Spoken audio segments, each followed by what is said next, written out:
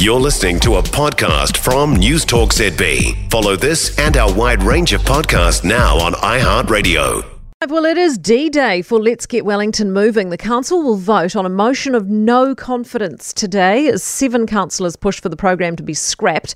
Yesterday, the capital's mayor rejected a compromise from the group. Diane Calvert is one of the councillors who signed the motion. She's with us now. Morning, Diane. Morning, Kate. So this notice of motion going to a vote is to pull out of Let's Get Wellington Moving. Were you disappointed with the mayor's decision not to accept a compromise yesterday? Yeah, I mean, because it wasn't really even a compromise. It was to say, let's talk about this, let's negotiate, because everyone acknowledges the problems with the program. And I just want to be clear, it's not pulling out of doing the things that Wellington needs to have done to the city. It's just that the Let's Get Wellington Moving program is not effectively delivering what we need as a city. Right. What are your main concerns with it? Well, the actual governance structure, it's no one quite knows what it is. It's a sort of quasi-partnership. It doesn't. There's a lack of transparency and accountability about what it does, even to elected members. And really, in the 7 years it's been going, the only thing that you can actually tangibly see is a crossing by our airport, a pedestrian crossing by our airport, some road cones, on one of the quays. So it's slow, it's cumbersome, it has extra overheads, and some of the stuff we could be doing as a council as we would normally do in other situations. Right. Do you think you have the numbers or can get the numbers for this motion? Because you don't have a majority, do you? No, we don't have a majority, but to be honest, since we lodged that notice of motion, I think we've had more briefings in 3 weeks than we've had in 3 years. And those briefings have actually been in public as opposed to being behind closed doors. And it's certainly got people talking.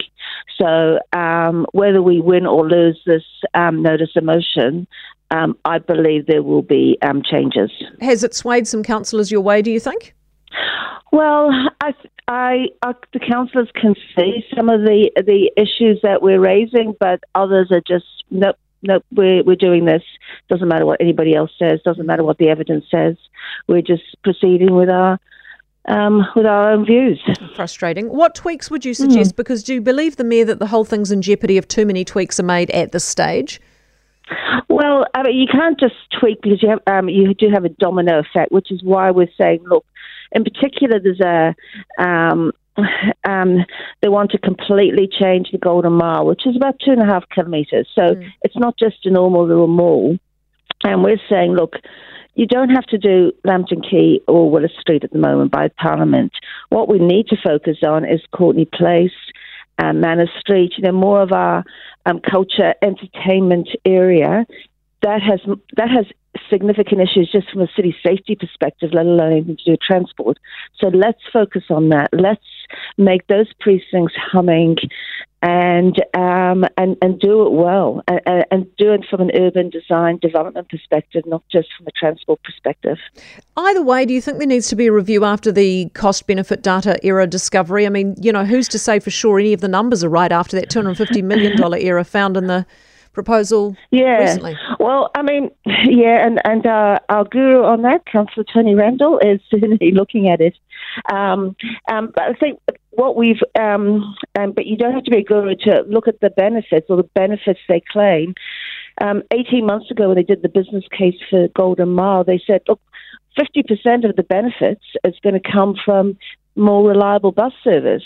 Now, that's down to about 10% for some reason. And the only improvements to the bus service is basically they've removed some bus stops so the buses can be more reliable. Frustrating, isn't it? Diane, thank you so much for being with us. Good luck for today. Diane Calvert, Wellington City Councillor. Just a great irony, isn't it? Let's get Wellington moving, and it really hasn't got anything moving at all, apart from, as she said, a few more road cones are out. For more from News Talk ZB, listen live, on air or online, and keep our shows with you wherever you go with our podcasts on iHeartRadio.